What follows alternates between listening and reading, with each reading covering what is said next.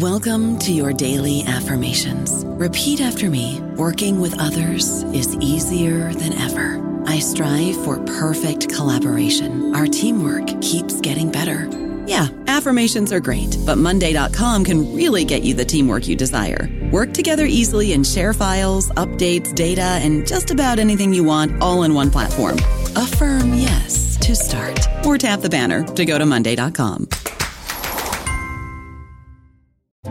First, the bad news. SAP Business AI won't help you generate cubist versions of your family's holiday photos. But it will help you understand which supplier is best to help you roll out your plant-based packaging in Southeast Asia, or identify the training your junior project manager needs to rise up the ranks, and automate repetitive tasks while you focus on big innovations, so you can be ready for the next opportunity. Revolutionary technology, real-world results. That's SAP Business AI.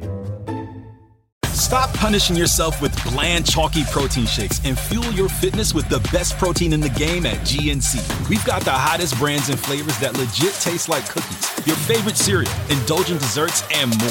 It's on at GNC. Welcome to the New Books Network. Good afternoon. My name is Brian Topher, Principal Architect of Topher Architecture, and you are listening to New Books Architecture, a podcast channel in the New Books Network dedicated to architecture and its publications. If you have any suggestions on authors who you'd love to hear me speak with next, feel free to send me an email at btopher@topherarchitecture.com. Today's guest is Kian to talk about her book, Form and Flow, The Spatial Politics of Urban Resilience and Climate Justice. Kian is Assistant Professor of Urban Planning in the Luskin School of Public Affairs at the University of California, Los Angeles. Thank you very much for being here with me today, and welcome to the show.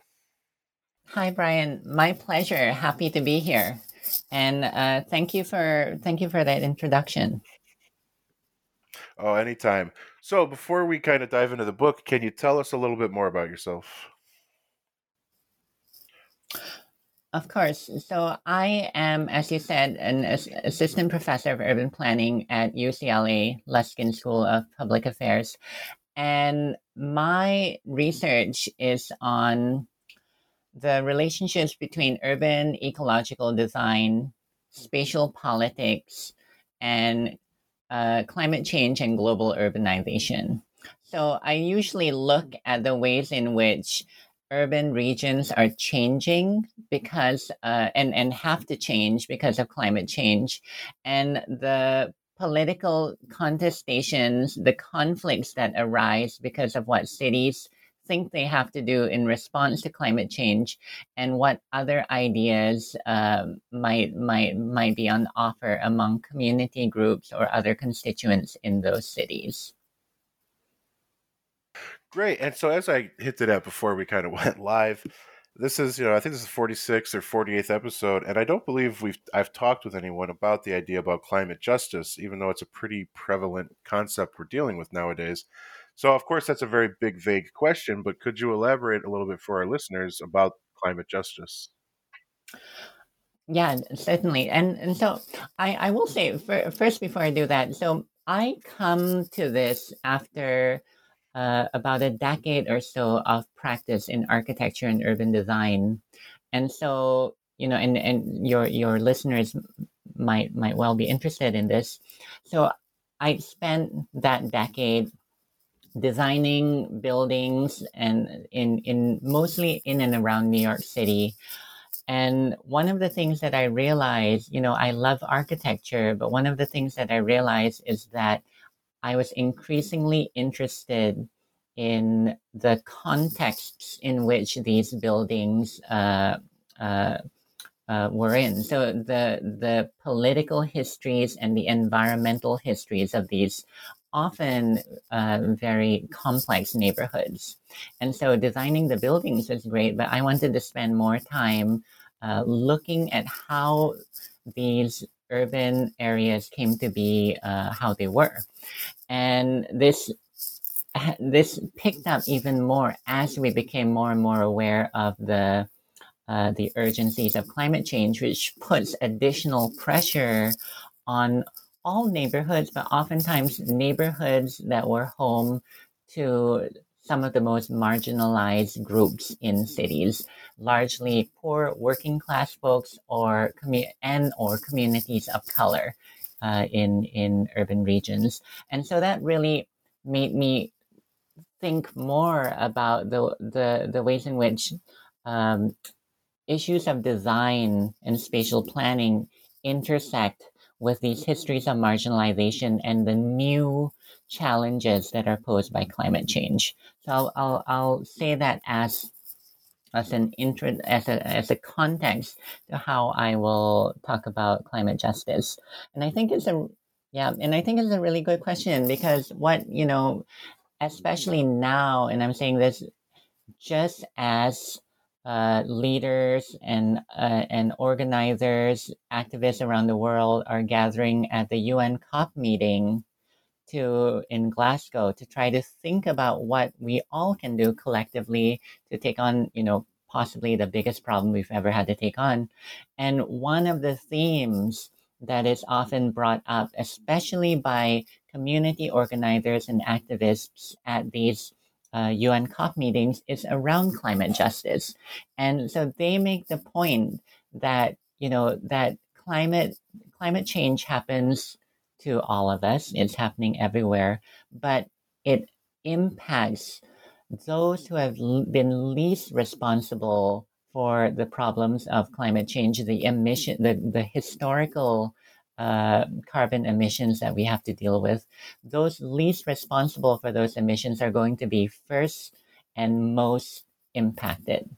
So largely poor people in the global south, poor people in countries all around the world are least responsible for the problems we face, and they will be impacted most by things like stronger storms, sea level rise, heat island impact, urban heat island impacts, and things like that.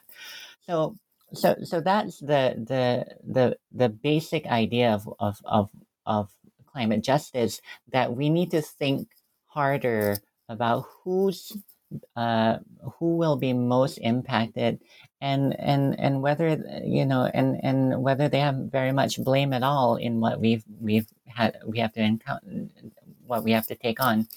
So one of the things that I think, and I'll stop in a little bit, but one of the things that I think is really interesting is how climate justice activists have taken on the concerns of environmental justice that we've now seen and thought about for probably about 50 years or more now. And in these conversations about environmental justice, practitioners and scholars were largely focused on the kinds of harms that were visible, that were locationally close to some of these marginalized and oppressed groups. So, for instance, having waste incinerators or coal mining plants or things like that close to poor people, to poor communities of color, were some of the earliest ideas about environmental justice, that people who have already been oppressed are even more affected because of where we put environmental harms. So what climate justice activists have done all around the world really is to take these environmental justice concerns and really expand it and extend it to take on some of the dynamics of climate change. So this includes, for instance, the fact that climate harms are now global and transcend scale. So like the example, for instance, about people in low-lying islands around the world being the first people to have to really suffer the consequences of climate change because of things that have been done halfway around the world often and across the last 300 years. And so the climate justice activists have said, look, these are things that are not confined to local places, and these are things that have to be thought of as a historical issue over the last 300 years of carbon emissions. And I think that idea, and scholars have written about things like ecological debt, for instance. That idea has really, I think, reset how we think about injustice and environment. So climate justice for me needs to take into account the ways in which the harms of these uneven and disparate environmental problems have been recast over the scale of the globe and across generations and in fact centuries. Interesting. It's an interesting point, and thank you for that answer, by the way. And it's an interesting point about those who are least responsible are the first to suffer. And one thing that's interesting that I never really thought of again while reading the book, there's the term of resilience. It's not only in the title, but it comes out throughout the book. And you bring up a good point about the fact that there's a lot of groups that actually are very resistant to being labeled resilient. And I can't speak for everyone. I know I at first, when reading that, was very confused by that. However, it's then made the point that resilience as a term can actually be another way that these groups are marginalized. And so again, I'm going to pretend like I didn't read those parts. Could you explain to us how that could be the case? I'd like to think other people were confused by that as well. Yeah, I think that's a good point. So resilience has really taken off in the last, I would say, 14, 15 years or so, as a kind of theme or characteristic. So people ascribe resilience to people and places that are able to bounce back from different shocks and stresses, and this theme of resilience has really taken off, partly because I think the support by pretty powerful actors, including like the Rockefeller Foundation, that for many years has funded work around resilience, and as well by government agencies like USAID that often takes up the theme of resilience in their work. And on the face of it, you might, many folks might say, well, what's wrong with that? It seems um, perfectly acceptable and in fact good to have people and places be able to bounce back when things go wrong. And on one hand, I would totally agree with that. It's better for people to be able to bounce back than to not get up at all. But I think one of the dangers in accepting this theme without question is that it's often invoked to imply that people can bounce back regardless of what happens, and it's often used to say that, well, these poor communities, these marginalized communities, look how resilient they are. They're able to bounce back. Let's not worry too much about them. Or on another aspect of this is that resilience bound and especially in the concept of bouncing back uh, suggests that, well, we will bounce back to where we were before. And if we think about the climate crisis right now, where we were before got us into this crisis. Where we were before got us into growing inequality in cities and the breakdown of ecological systems. So why would we want to bounce back to the kinds of conditions that got us into this mess in the first place? So those are two, I think, questionable aspects of resilience. And I will say that having done this research, my interest is in trying to really, well, not necessary to reclaim, but maybe to reconsider how resilience can be more just, how resilience can be maybe practiced from the perspective and the point of view of some of these marginalized groups. And as I write about in the book, we do see how community organizations on the ground often look to their own concept of resilience. And I give one example about the Red Hook Initiative in Red Hook, Brooklyn, where, as their founding executive director, Jill Eisenhart, says, they used to talk about resilience way before, in this case, way before Hurricane Sandy hit in 2012. And for them, resilience was this idea of having the individual strength or motivation to get up when life knocks you down.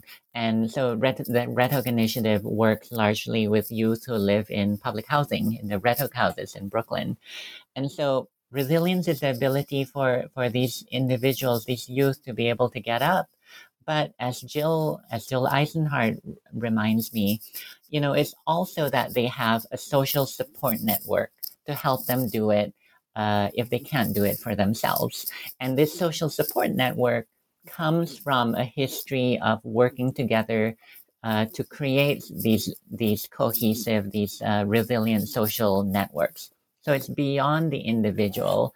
It's about a community that has had to face similar parallel struggles of living in a public housing system that is often lacks the proper investment, that has to deal with gentrification around the neighborhood and being often like pushed out of their places, and have had to deal with the lack of transportation or the lack of open space and recreational areas in their neighborhood. So this shared struggle in a particular place actually informs, I think, this notion of a collective resilience. Very interesting. And so again, a lot of great stuff, and we kind of haven't even gotten into the kind of the overall organization of the book. And so my understanding is the book is kind of broken up into these three main points that you mentioned are kind of the focus of climate politics.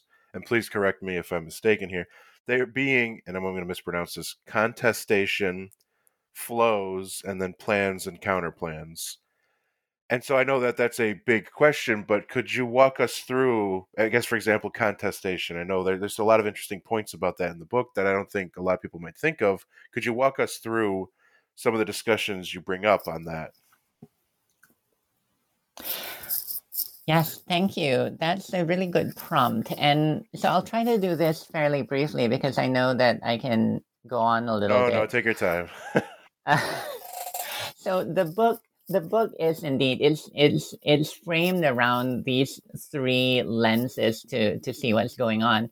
And you haven't said, and so I should say this, that the book revolves around these three lenses, and it's also looking at three different sites. And so these sites are New York City, mainly looking at issues post Hurricane Sandy in 2012. I also look at Jakarta in Indonesia and the constant floods that the city faces, and I trace a lot of these the conflicts and contestations back to Rotterdam and large and the Netherlands more broadly. And I do this because one of the things that I realized when I started some of this research is that you cannot spend much time at all looking at the problem of climate change and politics in any of these cities and not be drawn to some of the interconnections and the flows of ideas and influence among them. So spending some time in Jakarta, for instance, you inevitably find yourself talking about or talking with Dutch consultants who are there working on water management plans, and the same is true in New York. It's true actually in many places around the world now. Certainly in New Orleans, in Dhaka, Bangladesh, in Ho Chi Minh City in Vietnam, where groups of international consultants, oftentimes of Dutch origin, are on the ground, sometimes embedded in the state agencies, trying to figure out solutions to the kinds of environmental problems that they face. So that really made me think about, well, how do I take on such a complex and multi-sided problem? One way would be to say, okay, I will look at these separately. I'll look at New York, I'll look at Jakarta, I'll look at Rotterdam, and try to tease out, similarities and differences. And this is a kind of classic scholarly move, a comparative analysis. But what struck me is that these are not sites to be compared because there's so much flow between them, so many interconnections, that what's more important than seeing them in comparison to the other place is seeing them in relation to those other places. And so how do you keep, and this is a tricky thing when you try to consider various sites in relationship to each other, things tend to move around a lot. You look at one place and you realize that you can only understand what happens in that place by looking at another place. You go there to this other place, and once you start talking to people there, you realize that, well, there are other things at play. So it's a very dynamic way to look at the world, but I thought it was necessary to understand what was going on.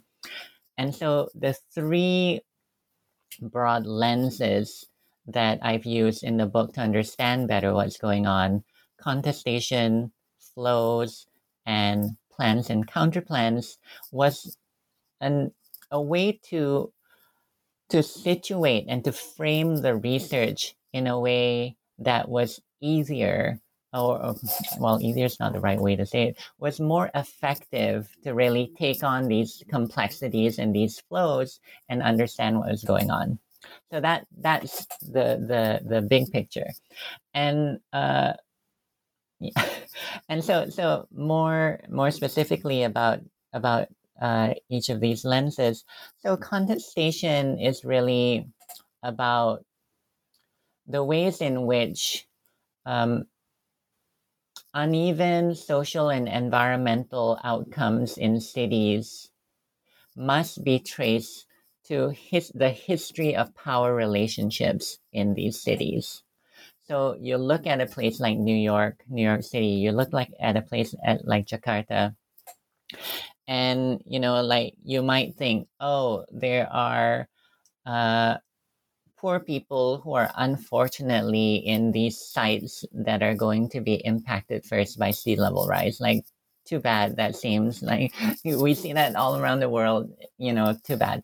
But if you look more carefully at how they got there in the first place, you see that, the ways that we have organized and reorganized our cities at each moment had to do with who had power at that point and what decisions were they making to organize open space, to organize housing, to organize the distribution of water or other utilities.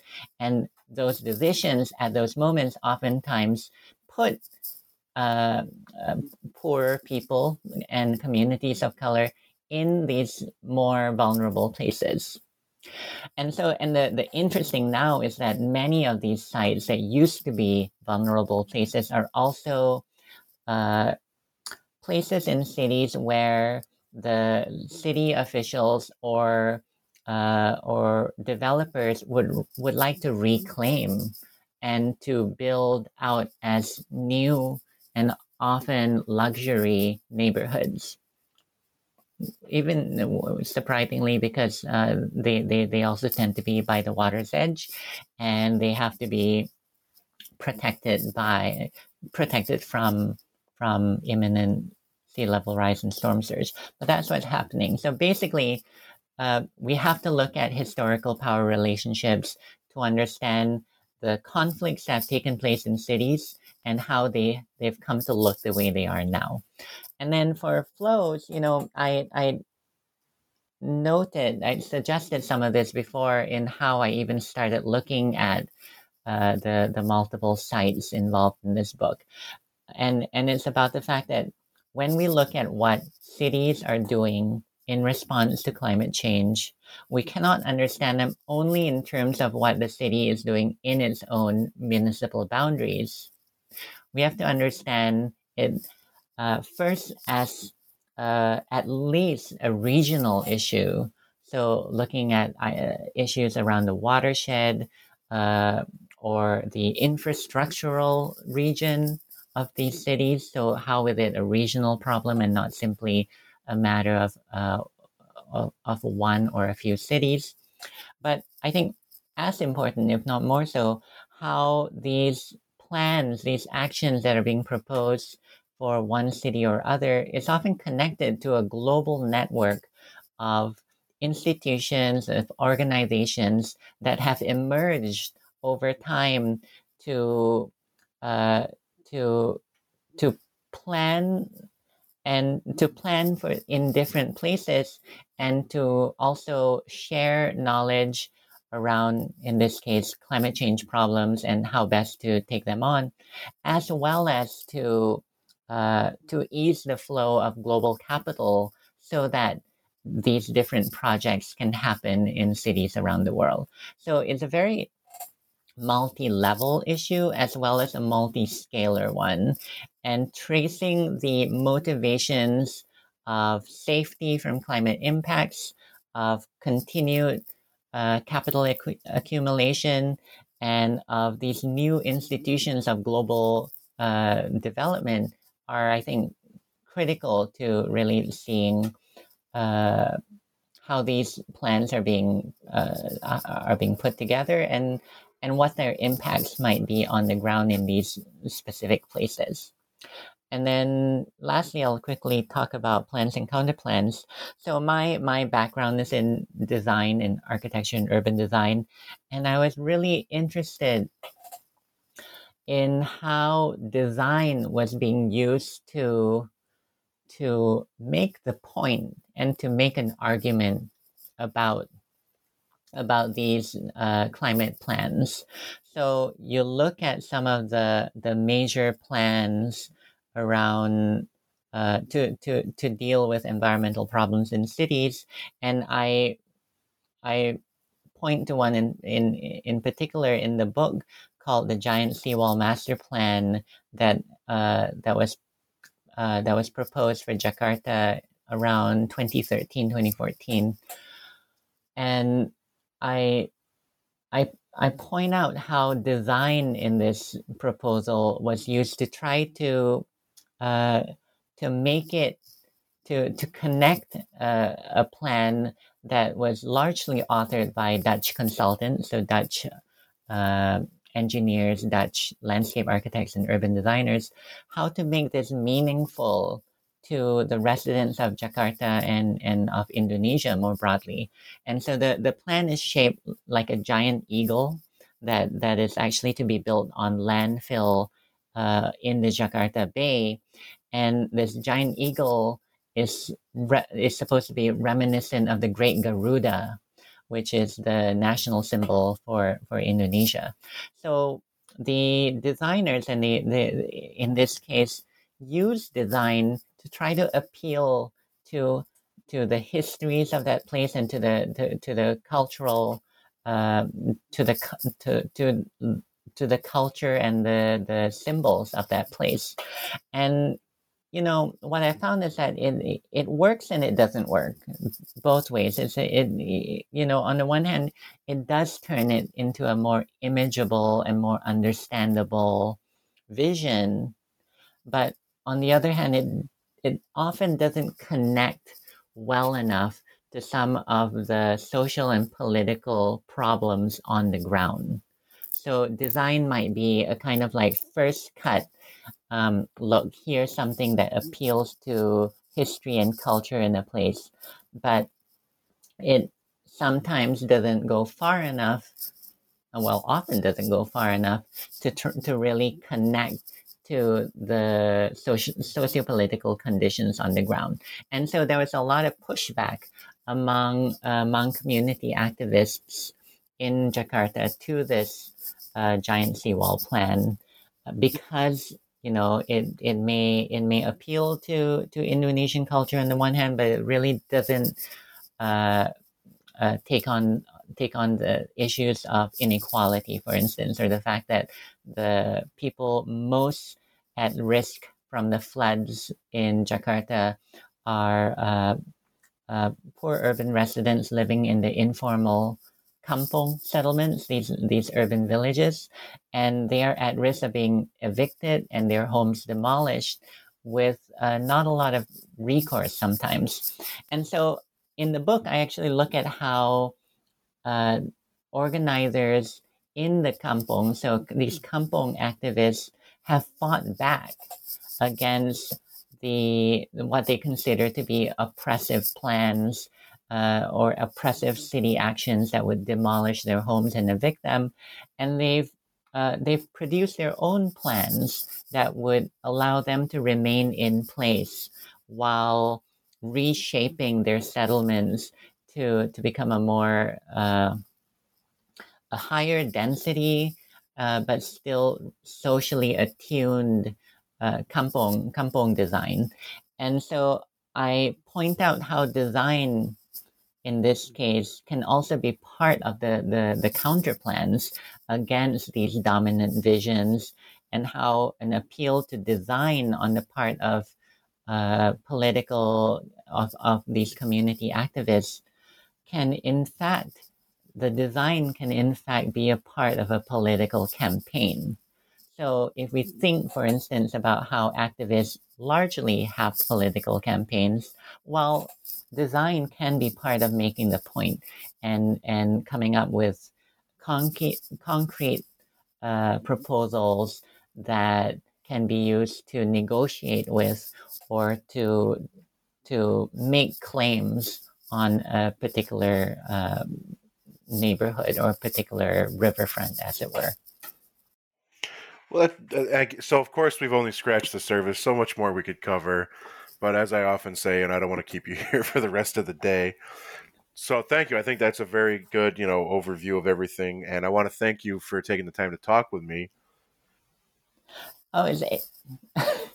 Thank you, Brian. It's my pleasure. Yeah, as I said before, I can of course go on for quite a bit, but I really appreciate your questions and also the chance to really to talk a little bit about this and hopefully entice folks to want to know the story better. I think these are the kinds of problems that we will face more and more in the coming years, and I think being able to see these places in their complex histories and to be able to then step away and see the broader interconnected geographies, of course, that's important to me, and I hope we can continue these kinds of conversations in the future. I hope so as well. And for everyone listening, the book is Form and Flow, The Spatial Politics of Urban Resilience and Climate Justice. I would recommend checking it out. And so I want to thank everyone for listening and hope everyone has a great day.